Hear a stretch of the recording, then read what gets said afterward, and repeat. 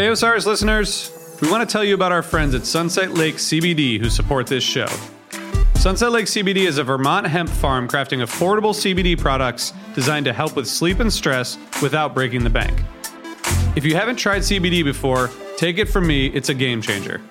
I use Sunset Lake's tincture every night before I go to bed, helping me get solid, restful sleep. And their gummies are great for daytime. Check out their new Good Vibes gummies, which have just a bit of hemp-derived THC to help you relax and unwind. Sunset Lake CBD crafts products with hemp grown on their family farm and ships them directly to customers. They have tinctures, salves, edibles, coffee, smokables, and even pet products. By the way, their CBD chocolate fudge is awesome. Check them out today at sunsetlakecbd.com and use coupon code TIME for 20% off all products. Sunset Lake CBD, farmer-owned, Vermont-grown.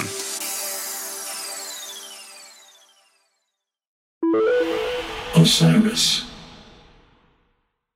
Hey, Mike, I can't see clearly. Is that a lightning bolt on your shirt? You're damn right it is, Oteil. This is Section 119. Hey guys, we just got our hands on some great new gear from an officially licensed partner of the Grateful Dead, Section 119. Oh, yeah, Section 119. They sent me a pair of board shorts. They're actually really cool. I actually wore them on stage, and they were really comfortable. You know, I live in board shorts in Florida, so that's kind of my jam. And these have a cool print on them. Bertha's on there and the roses and stuff. I really like them. I got one of the performance polos with the Grateful Dead bolt embroidered in the chest. It's super stretchy, and I love the way it feels when I'm on stage wearing it. I feel like I'm representing the Dead and rocking out some jokes in style. Section 119 was started by a couple of fans who wanted more than a lot tee to show their appreciation for the Grateful Dead. They started an apparel line that has everything you can imagine to represent the band at every occasion. And not just the Dead, they've got some amazing fish duds as well. From button-downs with dancing bears all over it to board shorts with super vibrant prints and donuts all over your shirts and socks. They've got something for every fan for any occasion. If you're looking for more than a t-shirt to celebrate the Grateful Dead, the folks at Section 119 make the highest quality apparel. Boogie on over to section119.com and use code COMESATIME. That's all one word, comes a time, for 15% off your next purchase. Hey, this is Oteil. If you're liking what you're hearing, head on over to patreon.com/comesatimepod and get your bus pass for an extra episode every week. Welcome back to another episode of Comes the Time. That crystal clear gentleman next to me is Oteil. And that's coming at you. Soon to be crystal clear gentleman. To the other side is Mike. Yeah, Man, we leveled up here. Yeah, you did. Boy, oh boy. I bought myself fantastic. An early Christmas present. Well, you know, I'm shooting stuff from my app. And God, that's so clear. Yeah, Jimmy Rector is the wizard behind my app. It's like, yeah, man, check this out. I was just like, oh. God, we went straight to Best Buy. Yeah. I was like, why didn't I do this before? So, yeah. Yeah, and for those of you that watch the episodes, go back to the Victor Wooten episode, and that was like mind-blowingly clear. And this is, I mean, it's wild how clear you are. You look good. Figured out how to do it a little bit cheaper than that. But yeah, we had our buddies, the Wood brothers on, Oliver and Chris Wood, and just another great talk. You know, they're just remarkable. I love those guys so much. And we have lots of history. You know, you have history with MMW. I go back a long way with them and with Oliver, who has history with Colonel Bruce and Atlanta history. And there was some type of like, it's almost like a starter pack or something growing up in the music that I love. And it was like, you know, MMW was kind of like a, I, as far back as I can remember with the fish stuff and with I remember seeing somebody wearing a t-shirt with their logo. That logo, yeah. And it was kind of like, ooh, what's that? And then hearing them and you know, just avant-garde, explorative jazz and a go-go that they did with Schofield is quite possibly one of the best albums I think ever. And I've seen them live a million times. Watching them is like watching alchemists concoct potions on stage. Like, it's just wild what they're doing. Billy Martin's playing, just inventing drums, like putting two things together. And, you know, it's just wild how important they were early on. And to be able to see them in like close clubs like Toad's Place and things like that was really great. So to chat with them, and Wood Brothers is a whole other thing. So it's really when they met Jono and put that whole, had the brothers come back together after. It's a very similar story to me and Kofi, where we didn't play together like in a band together. We obviously played and jammed here and there and stuff, but we'd be on festivals, but we didn't play together for like 11, 12 years. And then got back together later, you know, older and wiser and better. And it's kind of interesting the way that they put it during this, and not to ruin it for anybody, but I thought about, that was an interesting thing to think about how you both, sets of brothers kind of, you know, made your way back to each other, and really great stuff. I love their music, and it was so, yet again, just people at that frequency. Chris hit the nail on the head. I mean, it's like, were you in here this morning? Do you know? You're hanging out in my brain. Thank you everybody for listening, and enjoy it, and happy holidays. Check out the Wood Brothers if they're coming to your town, and we'll see you soon. Stay safe.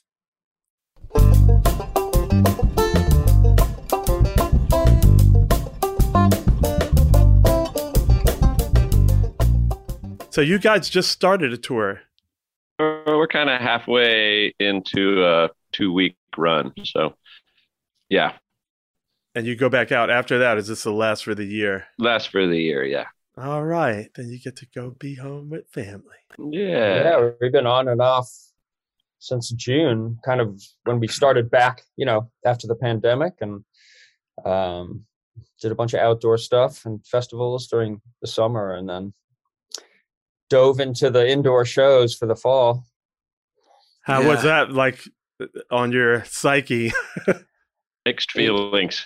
Mixed. I mean, amazing. And on the one hand, like, we missed it, but strange, you know, also just after being so careful and so sealed in a bubble for the whole pandemic, to all of a sudden be in rooms filled with people who most places aren't wearing masks much. And, you know, it was a bit of a whiplash feeling. Yeah. I feel like a lot of people that do care, they genuinely care. But then when they're back out, the exuberance of being back out and alcohol, it all goes away. Alcohol. The mask comes off. Yeah. It's just human nature to just feel good. Well, and especially when live music or whatever is like your safe place without a pandemic, when you're there with people and you go, well, these are the people I trust normally. Yeah. So it's okay to be. Oh, yeah. And at a concert, like, everybody puts their, you know, ideally they put their politics aside, or at whatever stuff, you have differences all come together, and the music is something everybody agrees on and is having fun with. So it's hard not to just dive in full bore. Most people, I would assume, I don't know, or if I just speak for myself, you know, I feel a little damaged from the isolation of this pandemic. So, God, to get together and be with a bunch of people, it's like every cell in your body feels, it's like, oh my God, I missed this, you know, that feeling. And so, wasn't it get carried away? You do get carried away. It's kind of funny, like when you're going in for a hug with someone you haven't seen in a long time, and you're past the point of like physics being able to stop yourself, and it's almost kind of like that. It's like a soft car accident. You're kind of like, I'm going in. This is going to be dangerous or not, but we're hugging. It's terrible. I mean, and I think we have to acknowledge how traumatic that is.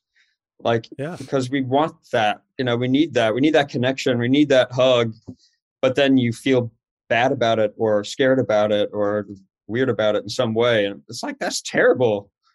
Humans are not. No, I definitely we got enough. We have enough inner conflict to deal with. Like, it's like just a simple hug from another human being. Like, come on. That's the only thing that's keeping me going is those little ones, you know? Yeah.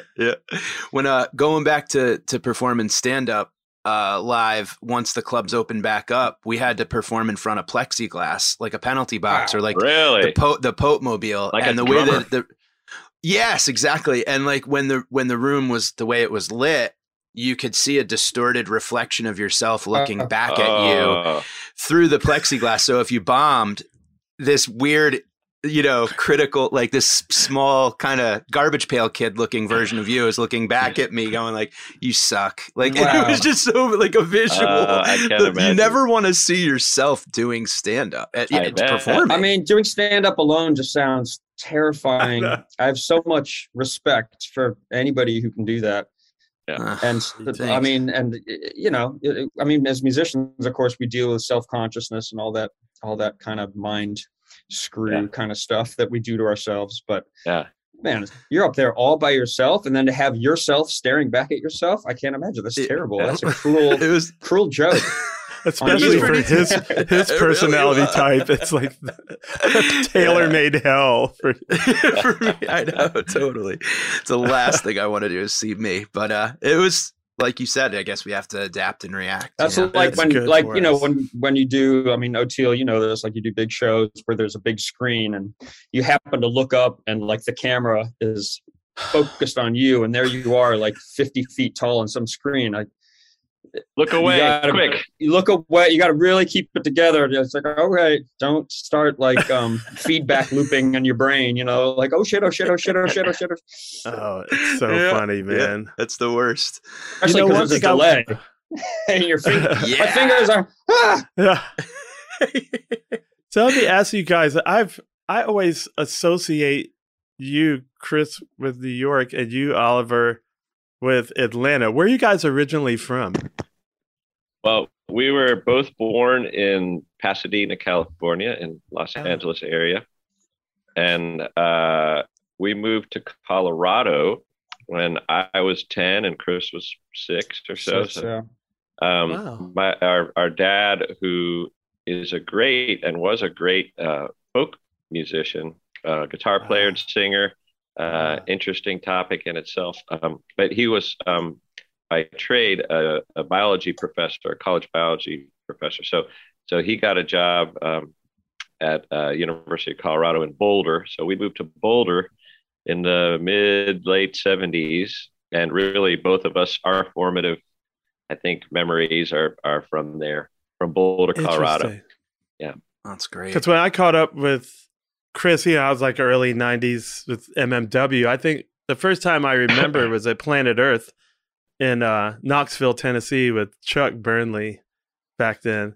And then, but Oliver, I think what is your Atlanta timeline? Because I feel like I was gone when you came there. No, it was about the same. In fact, it was similar. In fact, I'll tell you, I remember my roommate and I used to go see you and your brother with Chip and Jack Lange and Alfreda. Whoa, you saw Zeta Rose? We saw Zeta Rose, and then you and I used to teach lessons at the same guitar store for a few minutes.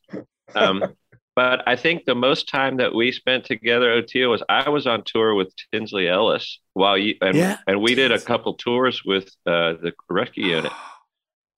I do remember. Oh my God! Yeah. Yeah. So I think that's maybe when we spent the most time together. So yeah. So that was my most. Ago. That was also my most alcohol-soaked period in life, but for sure I was pickled. Then, but that's right, Tinsley Ellis, because that's what I was kind of getting to. The connection that we all have to Colonel Bruce, because Colonel Bruce turned me on to MMW. And Tinsley Ellis. Right. So that's really how I met both of you guys. Right. Yeah. Didn't the Colonel marry you or something like that, Oliver? He did, yeah. Please tell me what brought you to do that. I don't know. I was just first of all, it was free. So that was good. Memorable. I bet he led with that too. I'll do it. It'll be free. Yeah. Well, it's one of those, it was one of those things where I knew it was going to be either really kooky or completely unremarkable. And aside from him eating just about all of the chicken that was available to the whole place, it was pretty unremarkable. He held a mic and he read our vows, and there's a little bit of feedback and stuff, and it was perfect. I wouldn't change a thing, but it wasn't like, something astonishing happened or anything. So I think the most incredible thing about Bruce is that for someone like me that knows him, like if it's unremarkable, it's just as great because the threat of something happening is so great that you're like, and then when it's over, you're like, wow, you still get the whole ride. Yeah. And it's bad when something happens and you're not expecting it. My wife and I hired an officiant to do our wedding, and she met with us and she said, "Where'd you guys meet?" And we said, "We met online, but that doesn't matter. Like, we don't want that to be a part of the ceremony," because we lied to all of our family members and friends about how we met. It was a little inside joke where we would tell everyone a different story of how we met. And then during the ceremony, the officiant goes, after a long wait to find love, they both decided to go online and fill out a dating profile. And on the video, you hear me go, "Fuck." I just put my head and my whole family realizes we just lied to them the whole time. So the whole ceremony was just like us backtracking. Awkward. Yeah, well, if you're a comedian, you get it was total cool, pass. whatever. Like, I kind of looked at him like, "Gotcha," whatever. Yeah. But boy, it was embarrassing. Oh man, that's funny. It's like if Andy Kaufman marries you, like if nothing happens, you're still gonna get the totally right. Yeah. So who was the other? Oh, go ahead, Mike. Oh, no. I just wanted to actually, I don't want to backtrack, but I'm interested in the fact that you guys lived in Colorado before Colorado was Colorado. You know what I mean? Like what was it like your memories of Boulder before it was like this Mecca? I think Colorado wasn't so like jam packed then, right? And you guys very were different. There? I mean, that was back when, I just remember, it was just when in high school and you first learn how to drive and you have a girlfriend or something, and you like drive up onto the Flatirons somewhere where you have a nice look and you see Denver way off in the distance, and in between Boulder and Denver was nothing. Like at night it was black, right? Wow. There's nothing there. And so it is, and now it's all connected by strip malls and subdivisions and everything. So it's incredible to see that that kind of growth. I mean, it's so explosive, and but and the music scene obviously is unbelievable there, and the support that people have. And if I don't understand all of it. I'm sure legalizing weed there had something to do with the economy and the influx of that kind of scene, and but and then the amazing promoters there like Don Strasberg, and people are just putting so much energy and putting on so much great music. And it was nothing like that. God, when we were kids, it was just Plus, we didn't go. I mean, it's not like we went to nightclubs when we were kids. I mean, we pretty much left when we got out of high school, so it's not like we went out and saw shows. I do remember. Our dad would take us sometimes to go see things. And I remember actually Hot Rise, the fantastic bluegrass band, they were out of there. That's where they were based. And so we used to go see them sometimes, which is cool because we're still friends with those people today. Cool. What's the guy, Tim? Tim O'Brien. The bass player, right? Oh, no, that's... what is he? Is he guitar? That's... I always see Tim when we play Boulder because he has that big facility there. Yeah, but that's not Tim. That's the bass player. And now you've made me forget his name too. His wife is Helen. His wife is Helen. Helen. So I'm sorry. Please shoot me, but I'm sure. But anyway, the guy. He's the one who does E-Town. E-Town, exactly. Yeah, really sweet guy. Nick Forster. Nick Forster. Thank you. It's early. We're on tour. We just woke up. That's right. Sorry. We're musicians. Totally acceptable. Sorry, Nick. This is disclaimer. Perfectly imperfect. Yeah. The tea is just kicking in. But it is funny, like Colorado's a place where, and I've mentioned this to Oteil in the past, where it's like when you look out over like, let's say Stapleton or an area like North Denver, and you see the world's biggest Bass Pro Shop and the world's biggest famous footwear and all that. And you're like, this was just rolling hills and forest not that long ago. Yeah. And I feel like sometimes on the East Coast where most stuff is buildings and there's a lot of light pollution and all that, it's hard you maybe forget. Yeah. But when you go out in such a vast expanse, it's like, wow, wasn't that long ago that this was all natural here. Yeah. It's wild. Yeah, and it was, no forests out there. I mean, it was all just the open plains and plains, desert. But I mean, I know for myself, I couldn't wait to get out of there. I was, really ambitious young little music nerd who wanted to get out into the world and start a career.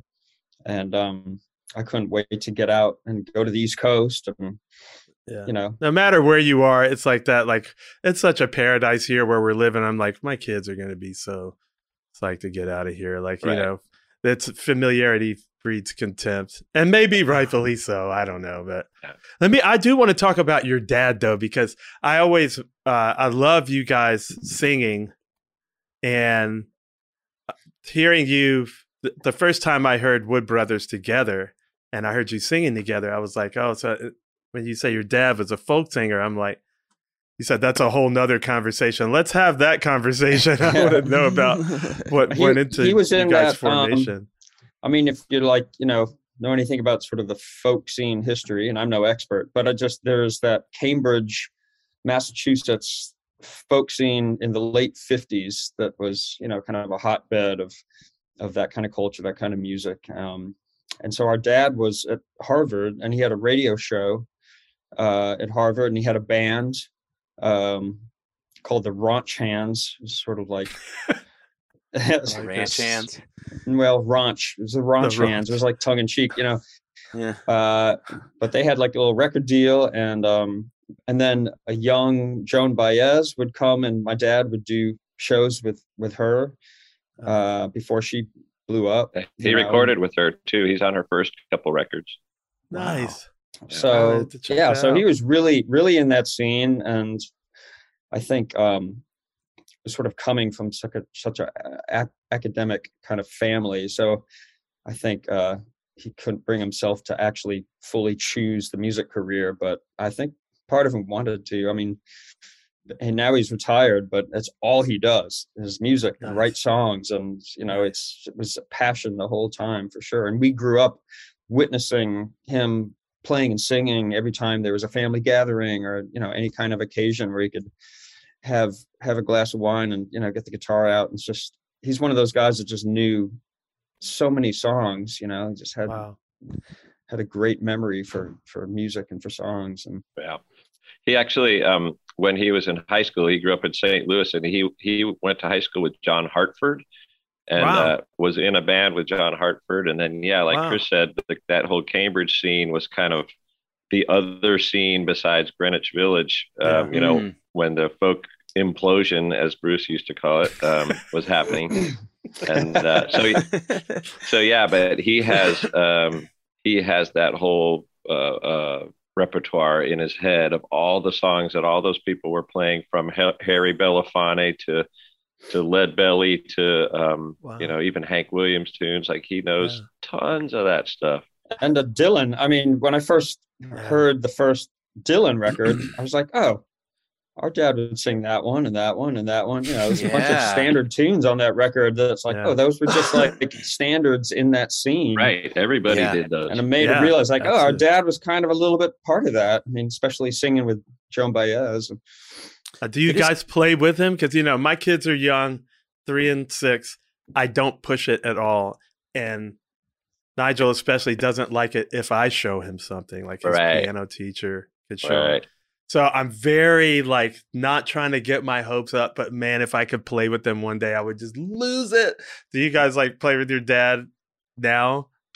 A little bit, right? We kind of are a little sad we waited so long. But in the last few years, when we play in Boulder, he'll come sit in and we'll get around a big mic and it's pretty great. And he's got Parkinson's now, and he's got arthritis, and he's well into his 80s, so it's a little harder, but he's still pretty sharp. And I wish we had done more and especially recorded more, but we do have a little window of time where we recorded and played together. Nice. That's awesome. He's still writing songs. He just sent me a new song. That's great. Yeah, my parents are in there. My mom's 85 and my dad's 90, and they don't play, but even if they did, it's past that time to, but it's cool. Hopefully I'll get to do it with my kids. It's kind of neat. You'll be able to just make sure you know how to use Logic. Because your kids are eventually going to get into that if they're into music at all. I'm trying to now. Logic is old, and I have to learn Ableton. I'm like, oh my god, I know. You got to learn all that stuff. That's how you jam with your kids. Is you learn like Ableton and Logic, and you like make beats together. Well, I do have a drum kit right there, and that's how I trick them. Is like I'll learn songs that they like, or the drums just kind of attract them. Which also I need to show you something. It's out of focus, but you see that piece of red tape next to the bass? That's a drum case. Like right over the mic stand, there's a little strip. Yeah. That's a drum case. That red tape says Wood Brothers. This drum kit was given to me by Falcon. It's the one. Oh shit! That was on Zach Brown's truck. Right. That he was using when he played with you guys. Wow. And he gave me that kit. It's sitting right, and that's what Nigel and Kavi both play. That's so we have awesome. some little jam sessions in here. I'll put on their favorite songs and then play drums to it and have a dance party. That's cool. And then you just got to put it on YouTube, and then they'll learn from you. Then it'll be cool. Yeah, it's not you in person. You should go like, yo, check this dude out. He's pretty good. It's That's you. Awesome. Hi, Nigel. This is how you play it. So you know what Albert, I think? Go ahead. No, I was going to say, you know what I think is so neat about, like, we're only a couple minutes into the conversation, and it's Sacramento, or it's California, Colorado. Your dad was at Harvard, Atlanta, New York. Yeah. Like, you guys have had such an itinerant. Like, there was no familiarity breeds contempt. You've been all over from early on, which is so important. I think from an artist standpoint is that you're not. You hear all these facts about how many people die within like 15 miles of the place they were born and never leave it. Yeah. And it is pretty awesome when it's like you think about. And if you're a touring musician for long enough, you start to envy those people. You're like, absolutely, yeah, that must be something about that. Like to really feel like you have a home, like a real home. Like I've lost that feeling. I remember realizing like I feel more at home on the road. Like, what's home? Absolutely. Yeah. You look at the crowd sometimes and you're like, you lucky bastards get to sleep in your own bed. Yeah. Well, I never felt at home like as an adult, until like the last probably the last 10 years, 10 or 15 since I met my wife. But I was like, it was like my whole life was just traveling, and I would get at home and feel lost. Yeah. Even in my first marriage, I was always like going back out again, it's like, I never got like comfortable. I finally like I got to that place where, and it's just a balance. I know if I had that life. Yeah, it is a balance. It is a balance because you got to get out there in the world, but it's good to have a home base that feels that way. Yeah. Yeah. But the career pulls you to be very unbalanced. The road goes on forever and blah, blah, blah. Yeah, man. And I will say, I mean, the pandemic year and a half, I got really comfy at home to where it was more shocking to go on tour. Just the being away from home part, was hard. Yeah. Going to bed early was like a treat. Yeah. It's like, oh, wow, this is how people did it. I love it. And I think that's part of this. You hear about all the great resignation, they call it, where everybody's quitting. I mean, even people that weren't on the road through the pandemic learned to value their time more than money, apparently. Because they're rebalancing. They're like, nah, man, nah. And there's such a huge pull that just, embrace the hustle. Just constant, what did Gary Goldman, we interviewed this comedian yesterday, and he said, it's okay for my art to suffer for me for once instead of me suffering for my art, to get my head back together, to get some new ideas, like he just stopped. I like that. When everything in him was like you can't stop, right? Right. And I thought, wow, that's cool. My art can suffer for me a little. That is cool. Yeah. Balance. Yeah, you have to learn to value all those different things in your life. Martin, I heard this great interview with Martin Short, and he had this whole number system worked out. And I can't even remember all the subjects, but it was like career, friendship, family, physical health. He had like 9 of them. And then you could rate each one. And so okay, well, right now my career's in the toilet. but I'm feeling really good, and my connection with my family's awesome. And so overall, I'm scoring at like a high B+. Wow.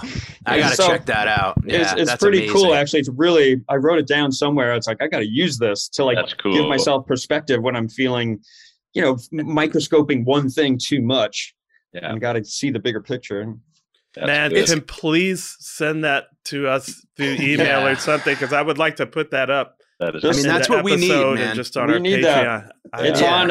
It was like one of those interviews. It was either the Conan O'Brien Needs a Friend interview or the Smart List. I think it was with Conan, or it might have been Smart List. You know that one with Jason Bateman, Will Arnett, and it's great. Sean Hayes. Great podcast, and they interview. Anyways, it's from that. Write that down.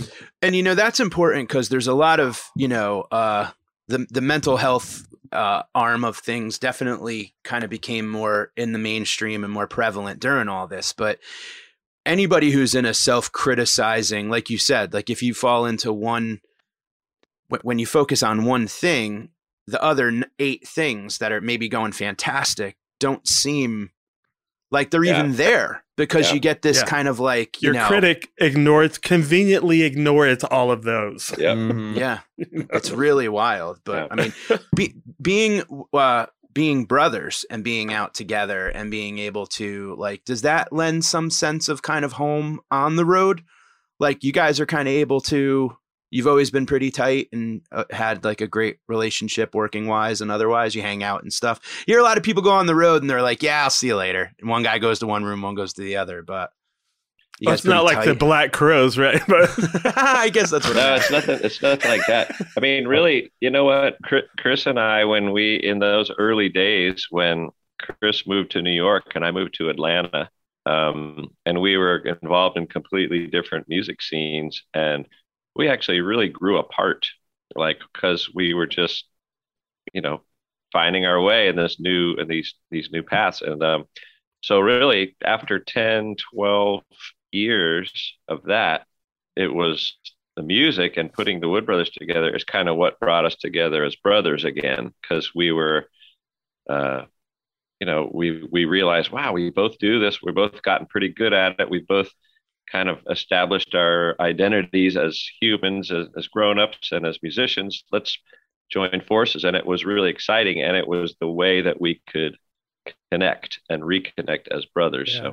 So it's exactly me and Kofi's story. Yeah. Like 11, 12 years apart. We lived in Atlanta. Yeah. But when I met Colonel Bruce, he kind of went out on the RMBC, and then we eventually pulled him into our orbit. He got pulled in with Derek Trucks Band. He was with Derek Trucks Band for 15 years. So I played with him. I would see him on festivals. We'd sit in but we didn't like play in a band together for like a really long time until TTB started. Yeah. And so I was so glad to see you guys come together, and especially now that he's gone, like all the brothers I know out there have a super duper special place in my heart. And I can imagine. It's great to be as adults, to come back together as adults, like when you figured more of yourselves out. And and you have that shared history and baggage from your parents that you can process, and that's good. Yeah, and you've also,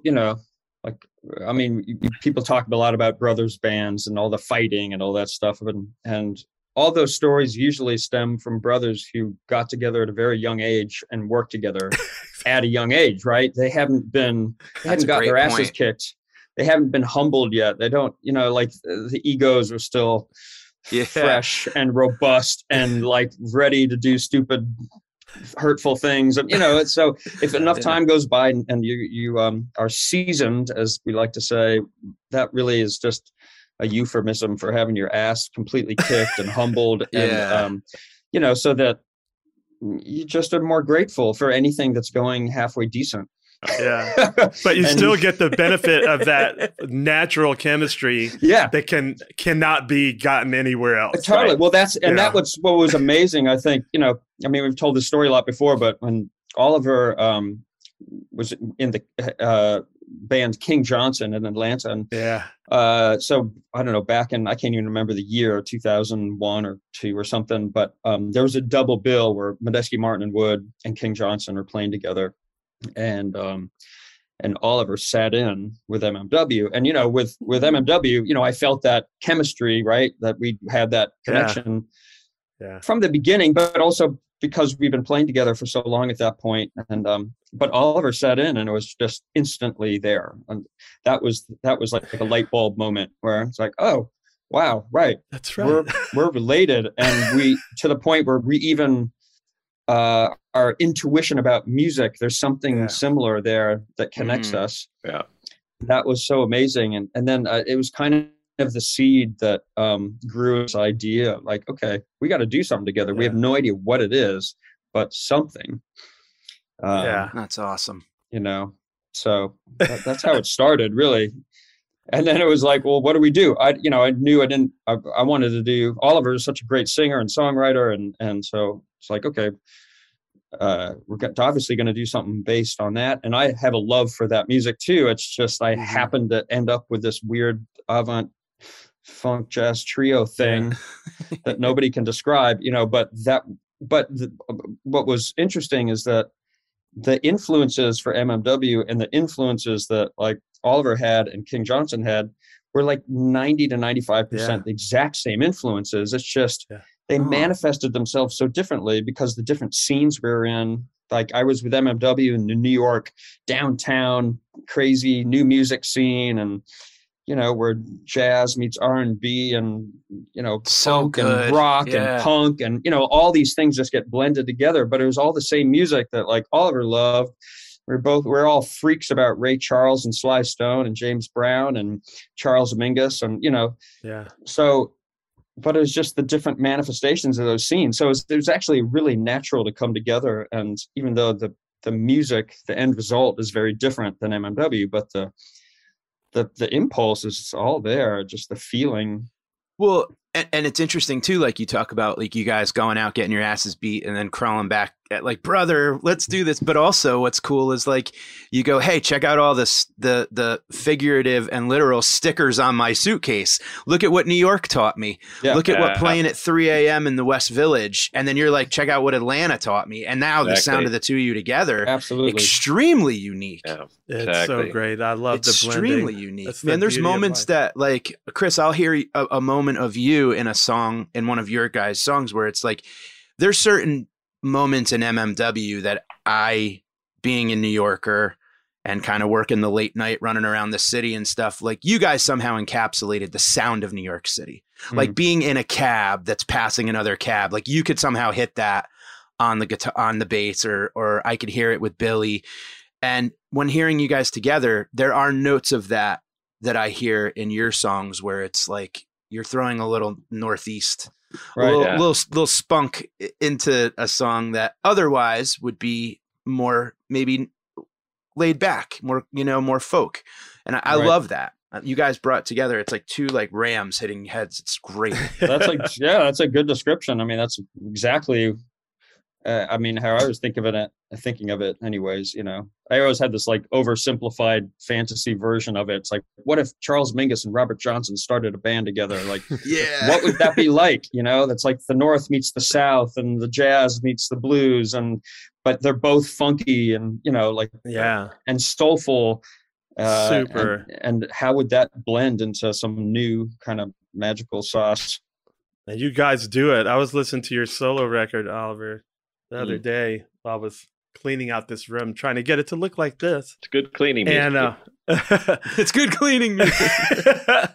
And it was That's so important. cool because so many times it just, you have a moment that just stops you. And I just remembered you evoked Alabama and Georgia and Tennessee for me. And I just got that it's like a smell, where you smell something, it brings back a really old memory. Yeah. And it was cool because like Boca Raton, Florida, while south of Georgia, is not really like the South.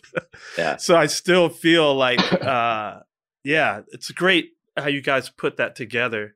What was, how did the solo stuff come about? Was it like pandemic stuff you had left over that didn't get used, or was it just tons of free time and access to a cool studio? The Wood Brothers, we have we co-rented a building with a buddy who's an engineer, and so we actually have our own playhouse and awesome studio. So, and I live really close to it, and we had nothing going on for a year, so it was really just free time and something to do.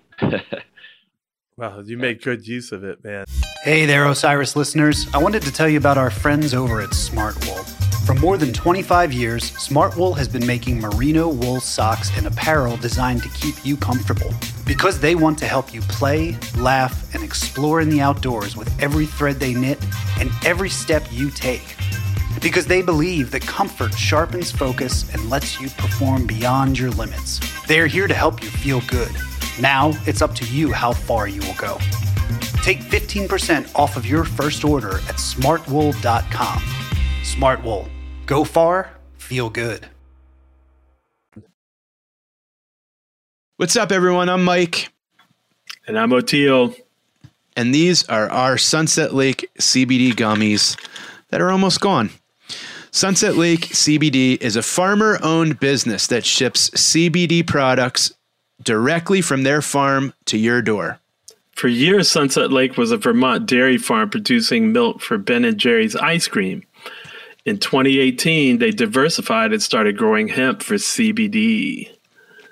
And with a product for everyone, they offer pre-rolls, hemp cigars, and hemp flowers, as well as tinctures, gummies, and CBD-crafted coffee to help with stress, aches, and pains.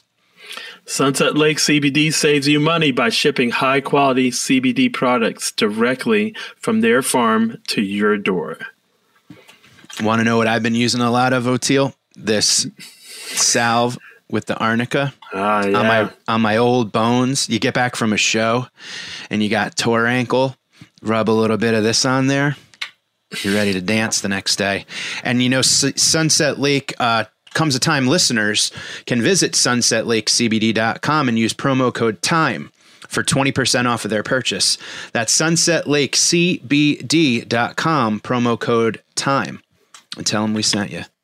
Yeah, it was, earlier in the pandemic, and there was still so much paranoia about even being together in the studio. I had some health issues, and so I was being super careful. Like, I had a stroke. It was crazy. I ended up in the hospital during the pandemic. And oh my God, at the beginning.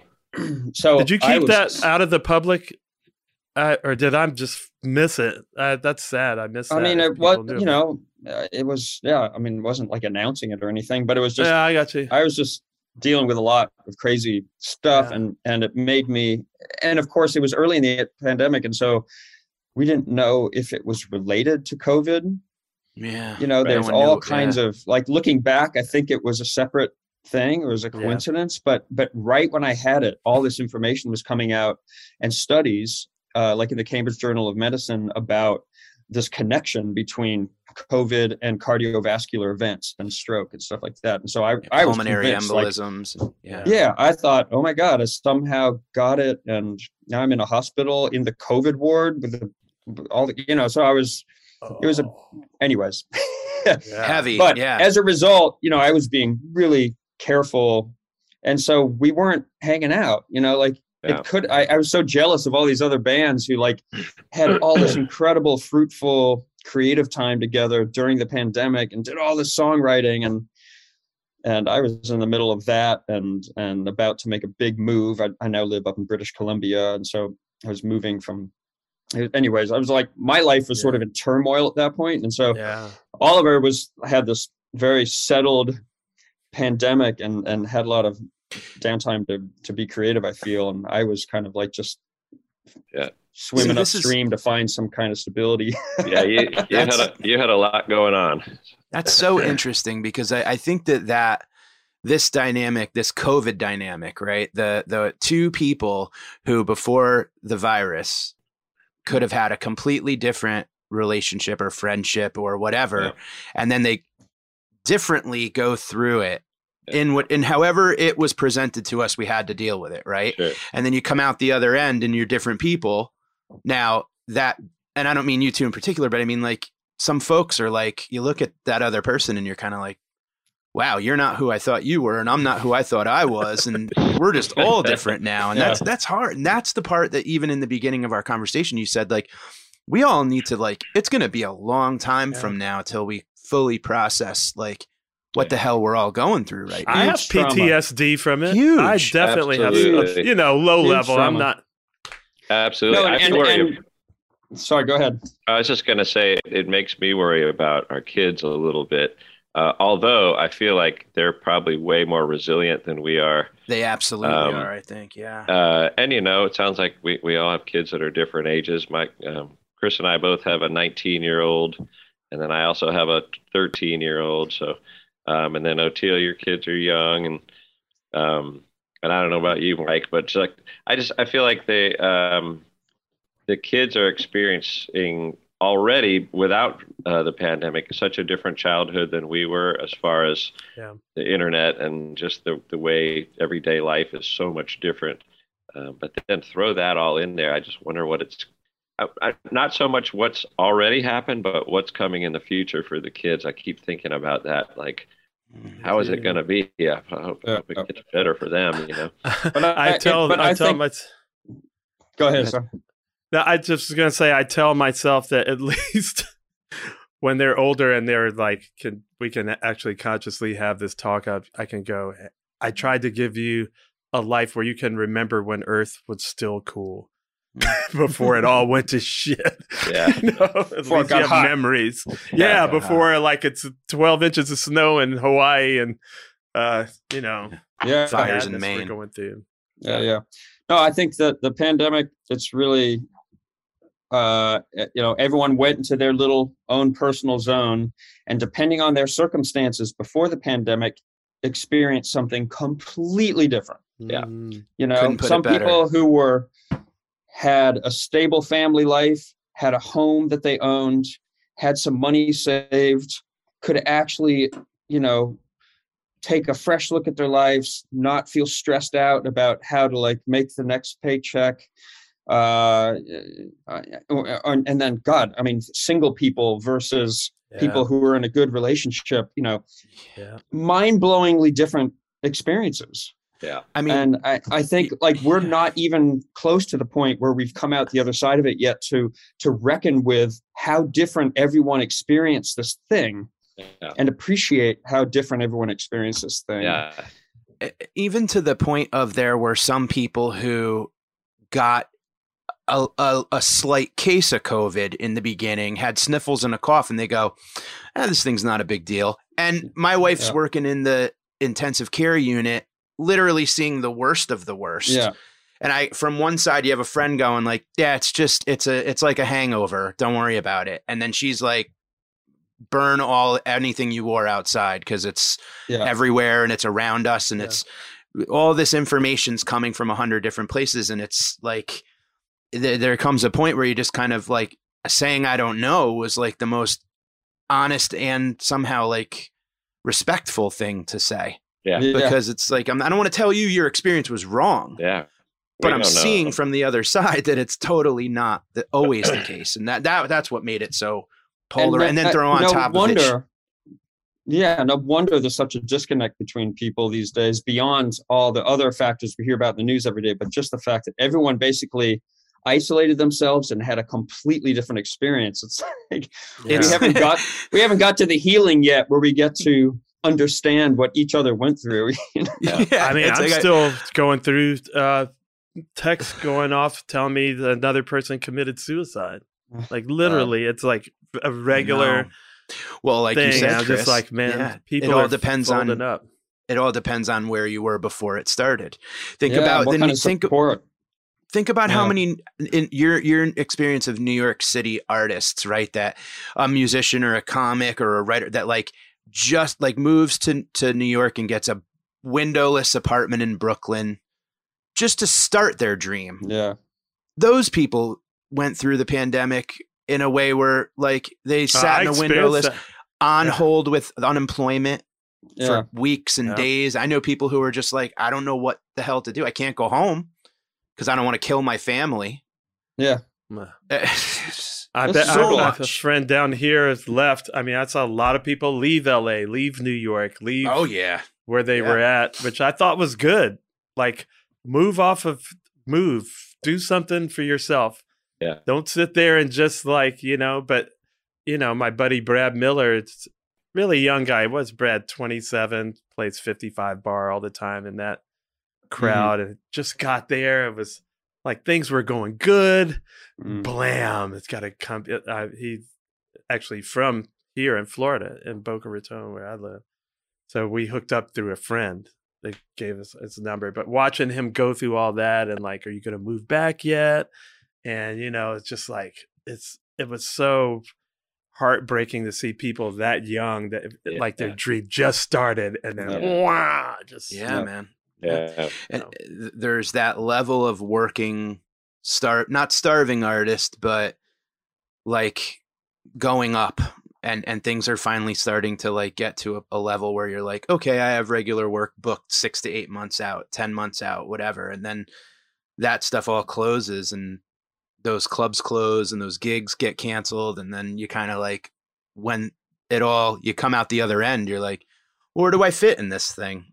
Yeah. You know, like, how's it been for you guys coming back? Like, has it been a slower start? It was a real slow build for me. At first, I only went out trio and, you know, was playing for a lot less people and money, you know, like how's it going out there? Yeah. I mean, it feels like we kind of did ease into it starting in June, and we definitely were just doing outdoor thing, and all the people were in pods, and it felt a little wimpy, but you know, better than nothing kind of feeling. But I don't know.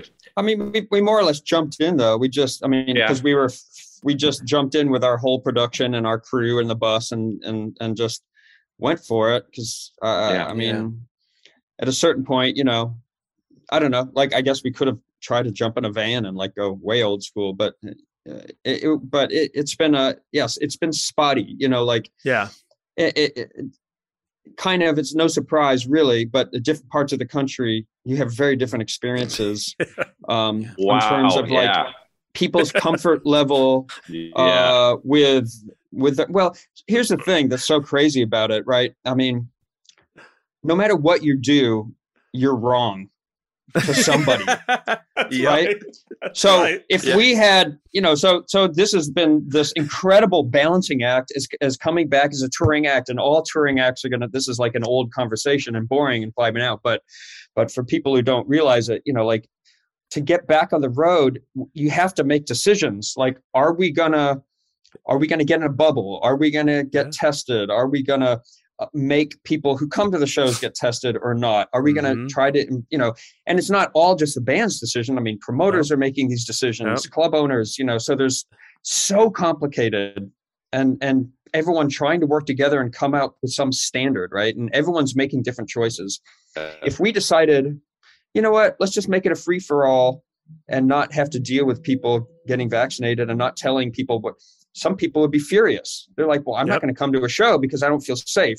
Okay, so let's put some rules in place to make sure that, you know, people at least are vaccinated or tested. Then a whole nother group of people are going to be furious because they feel like you're telling them what to do. So it's a lose-lose situation. And they'll also figure out a way around it. So if you say, okay, everybody's going to get vaxxed, you're still standing next to people that aren't, because they figured out a way around it. Like, so it's sort of this impossible situation where you're trying to figure out what the right thing to do is, not just for yourself, but for, you know, for everyone as just like as a society, like what's the best thing to do. And I know some bands are choosing to just treat it like that person who got COVID and was mild and no big deal. And like, you know what, we're not even going to test. We're not going to ask people to do anything. They don't even, if they're unvaccinated, fine, come to the show. There's that approach. And some people are doing that and just slogging through it. And then other people are, you know, trying to like impose some protocols and try to make it safer for everyone. Yeah. But there's no perfect, there's no perfect way to do it. And never meanwhile, every day you wake up and you see another tour is being cut short. Yeah. because a band member got it. Yeah. And then people don't think about the staff at these venues that are going home to maybe a sick sometimes child. the staff ain't thinking about the staff. Yeah. We played a bunch of places where the staff refused to get vaccinated. Right. Right. What do you do then when they don't care? You know? Yeah. Yeah. Exactly. Well, We didn't play a it's, bunch of places, but you know, and as you know, to get a tour out in the road is a very expensive thing. I mean, Yeah. you know, There's a lot to of have planning the involved. gear and the crew and the bus, and so to have a tour canceled in the middle is Affects a lot of really people. expensive, and we're already financially crippled from the pandemic, right? And in this industry, many industries, of course, but just you know, since we're talking about this, obviously. so ours, the idea of your tour getting canceled, like, and you're depending on that money to just get things up and running again, just get the machine going again, it's devastating. And so it becomes very emotional. Like if you feel unsafe in a situation, it's because, hey, this is not just me. It's like this whole tour could get canceled. Yeah. And that affects my crew. It affects my manager. It affects everybody connected with the organization who's going to get paid because we're doing a show. Yeah. So it's not just us, right? And Yeah, you got to think of, and it's so huge. Just knowing like that booking agents have had like the worst time. Those poor booking miserable. agents who, think about that. And of course, venues that have folded or gone under or been bought up by larger corporate entities or whatever. It's just it's all connected, and it's huge. You can lose some sleep on it. Like if you're the one who feels sick and you're like, we might have to cancel this tour because I got sick, and that sucks for a lot of people. Yeah, if you get as much as a tiny headache, you just start like, oh God, should I test? Over. Get away from me. I got a migraine on the road and they tested me. I was like, I just have a headache. Or like, that's one of the symptoms. Yep. Swab him. Did you guys have this happen to you where one good thing about that, we, of course, huge tour. Nobody wants to be the one that gets infected, especially not Florida boy over here, right? Yeah. So, like the specter's hanging over all our heads. But a good thing happened. We never, you probably wouldn't have this anyway. You guys are so awesome, but we never had an off night. Because it was literally that thing like tonight might be the last gig. Oh, yeah. Right. Like, oh, John sneezed. Oh, it's the last gig. Yep.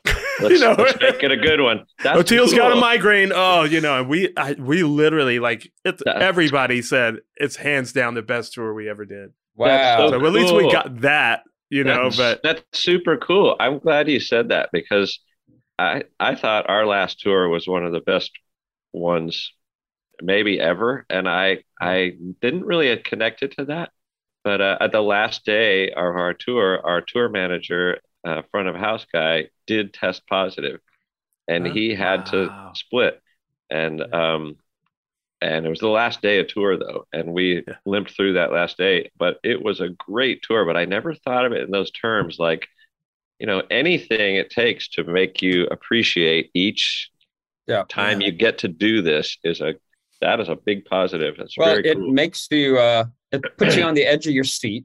Yeah. And which is another way of saying you're paying attention. Exactly. You're paying attention.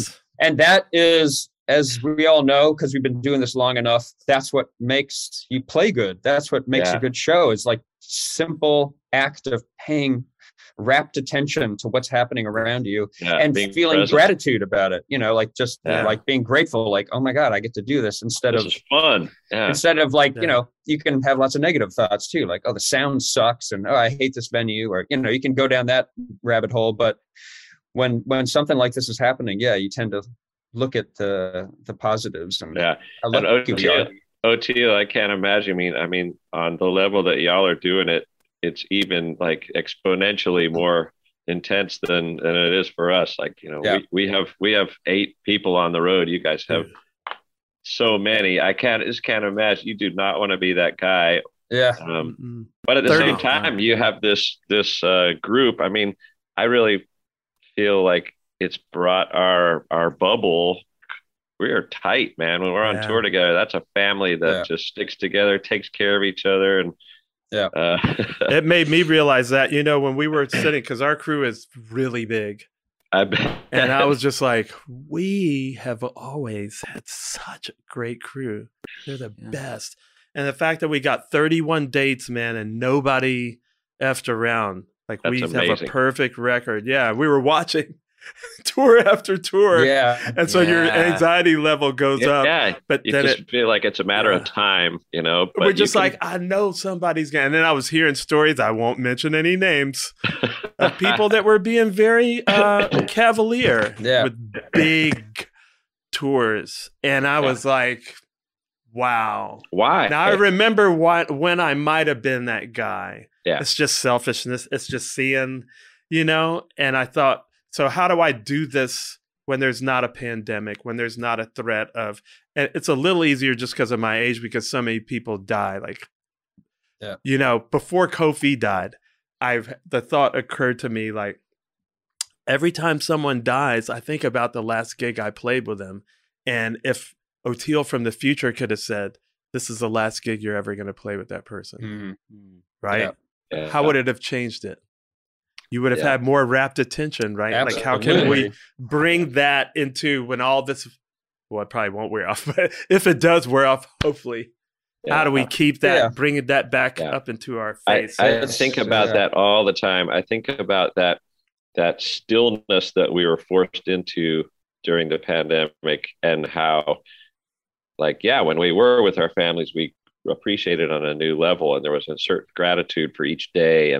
And I think about that all the time as we started going again touring. How do you hold on to that and make that normal? Like, just make that a daily practice of being really present. And it is hard, and it is very great. That's why people make religions. Well, you know what I mean? It's just a ritual. Like, it all goes bad, it's right? A ritual. But you make a ritual to remind yourself, like, hey. That's it. That's you just said it. The hardest thing about it is remembering to do it. Yeah. That's all it is. Chris does it every day. Chris does it every day. He makes toast every morning. That's his jam. Well, I mean, you have to work on it.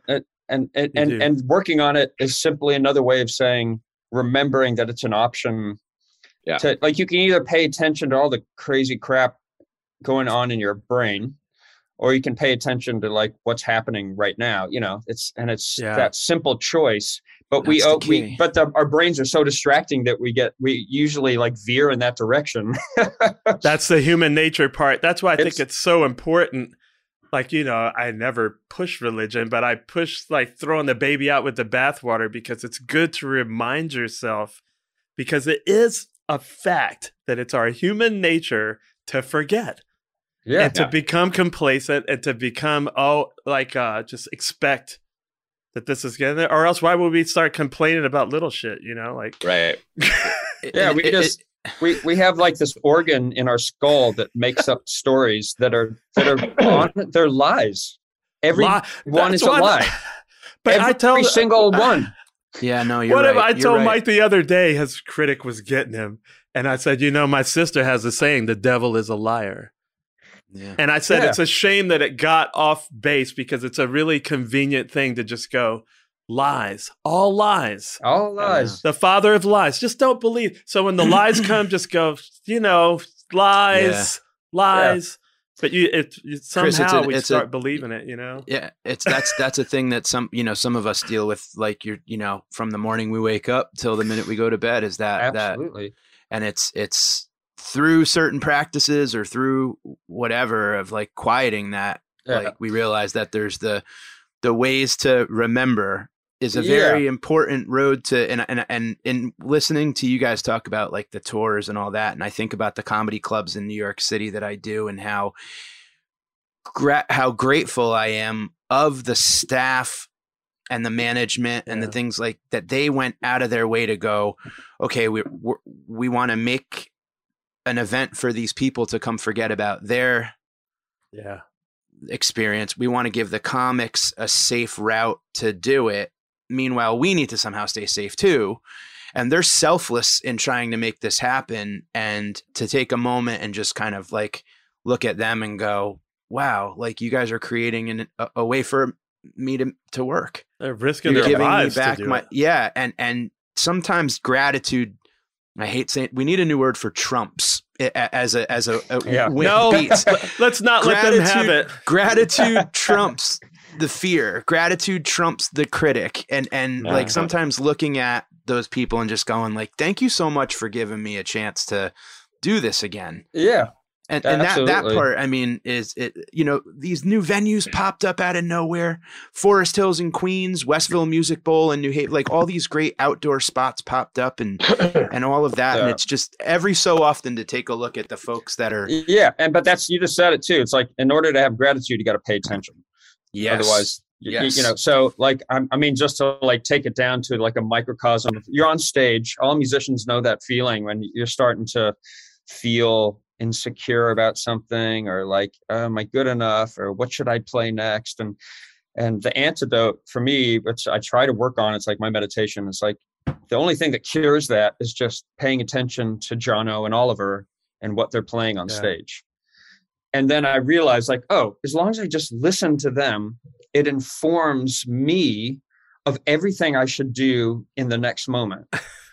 So if I stop just thinking about you know, which is, you know, this is like obviously an old subject, but it's so simple. You know, I just listen to Jono and Oliver, or if I want to sing more in tune, instead of being self-conscious about my voice, I just listen to Jono and Oliver. Yeah. And then somehow my body knows what to do. Or if I'm worried about playing in rhythm, I just listen to Jono and Oliver, and somehow they tell me how to play, you know. And so it's just that paying attention thing. It's so stupidly simple, but that's a huge gets rid of so much crap. So much crap. It's like that's like Bukowski said, "Don't try." Right? Yeah, it's a theme that always come back to the podcast. Is things that are super simple but super difficult.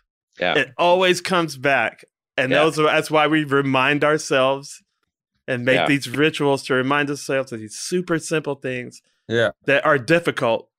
And I don't know why, but it's like, it's not complicated. But do you remember how Colonel Bruce would say, never focus, which sounds kind of like contrary to what we're talking about, but I get it in a different way, which is, don't focus on thinking, you know. It's focusing on the wrong thing, you know. It's just be in that moment. Don't focus on things that are not here and now, you know. Dude, there's athletes that are paying coaches who are just teaching them that enormous amounts of money. I talked to this guy. He was like a music lawyer guy in Birmingham, Alabama. And they took me out on the golf course. I just don't like golf. But, you know, they were talking. He's like, talking about how much thousands of dollars he was spending on his son to teach his son to not think while he's hitting a stroke, you know, like, and I was like, that's so Colonel Bruce, man. Like, you know, if you could just be in the moment, it just be flowing in it, you know. Well, I mean, Chris, you said it. This thing just produces light. Like we have an organ that works against us. That's the angel and devil thing. It's us. We're the angel. We're the devil. We're the, you know, that's the big conflict. It's all happening right in here. You know? I mean, makes good art, guys. Makes good art. It does. Yeah. Thank God that we get something good out of it. Makes the life of the artist a disaster, but it's Speaking of not to backtrack, but I pulled this up when you guys said something a long time ago, but just about when you're touring around in different regions of the country, experience the pandemic differently. I experienced that just in Florida, because in where I live in Boca Raton is just a little blue bubble in Florida, right? Okay. So our first gig we did was in Suwannee. We drove because nobody's going to fly, you know. We drove up to Spirit of Suwannee, and as soon as we had to pull over for gas, it was just like, oh shit, nobody believes in masks. Nobody. And defiantly, like, I dare you to say something about me. Right. But you know what I mean? Like the North Florida thing, I was like, I should you can't get mad. You should have stayed home. So I got on the plane to go into Denver. It's my first gig after Dead and Company tour is over. And I don't know if you could see it if I'd go up close yet because it's blurred. But a guy's wearing this T-shirt. It's on the plane, comes by me, unmasked, unvaccinated, unapologetic, and unafraid. And I was like, I had one more that I wanted to say to him, but I didn't want him to shoot me. I just thought, wow. Yeah. That's the first thought I have is like, I really wish I could fly private now. It's numb nuts down here. Is there any room in the cockpit? Yeah. So I wish you guys really good luck out there, and hopefully you don't run into too many of these guys. Well, and you're coming up to the Northeast in late January, early February, and I plan on coming to check you guys out. Right. Please do. Please Are you coming this way at all? We just were, Oteil. We were down in Ponte Vedra and Ocala and Key West. We even played Key West. Hollywood. Hollywood's right by me. I didn't realize that you lived in Boca. Yeah, I didn't realize that either. Especially since we were about to do this, we should have reached out. I didn't realize that's where you were. I didn't know where you were. Yeah. So next time we'll have to connect. How long ago was it that you were there? Last week. I mean, we're on our way north, back from there, basically. I got you. What I'm excited about is one of the spots you're going to hit is College Street Music Bowl in New Haven, which was once the Palace Theater, which I saw MMW at.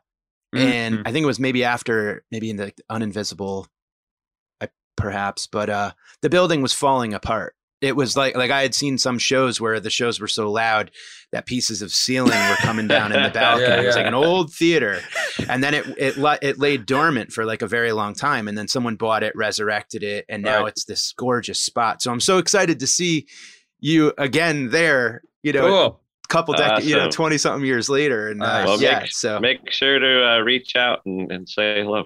Yeah, man. I would love to, man. Yeah, no, please thank wear you. a mask. I'll wear two. I'll wear one for each of you. So my mask does wear a mask. So tell everybody about your new record, Oliver. Your solo record, where we can get that. Oh, it's not entirely new anymore. It's a few months old, I guess, but it's called Always Smiling, and it's available streaming anywhere, and it's available on vinyl, and it's available at the Wood Brothers website and my website, oliverwoodmusic.com. Excellent. You guys I'll drop this in here because almost as recent was our latest Wood Brothers record, which we dropped right before the pandemic, so we barely got to tour on it. So it feels like we're touring it right now. It's so good. That album is called Kingdom in My Mind. I love it. I love those names and your lyrics and everything, man. And I love both of you guys. I have to run myself because I have to do some filming for my get some rest. You guys just checked in, so but thank you for giving us your time and coming in so early. It's an hour even earlier where those guys are, so we appreciate it. No worries. Thank you, Oteil and Mike. Yeah, man, it's a pleasure. It's a fun talk. Yeah, man. Thank you guys for the music is medicine for quite a few of us. So just thanks for everything that you guys do for all of us too. So thank you guys. No, it's appreciated. All right. Best of luck. All right. Bye-bye, guys. Bye-bye, Take care, guys.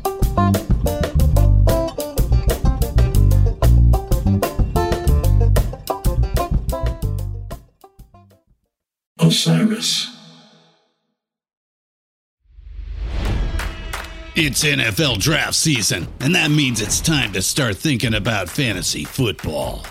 FantasyPoints.com features industry-leading experts and prognosticators using proprietary hand-charted data to help you score more fantasy points. FantasyPoints.com is the place to go for whatever kind of fantasy football you play. Whether you play fantasy football, daily fantasy sports, or do a little bit of everything, Fantasy Points has the meticulously researched content to guide you to victory.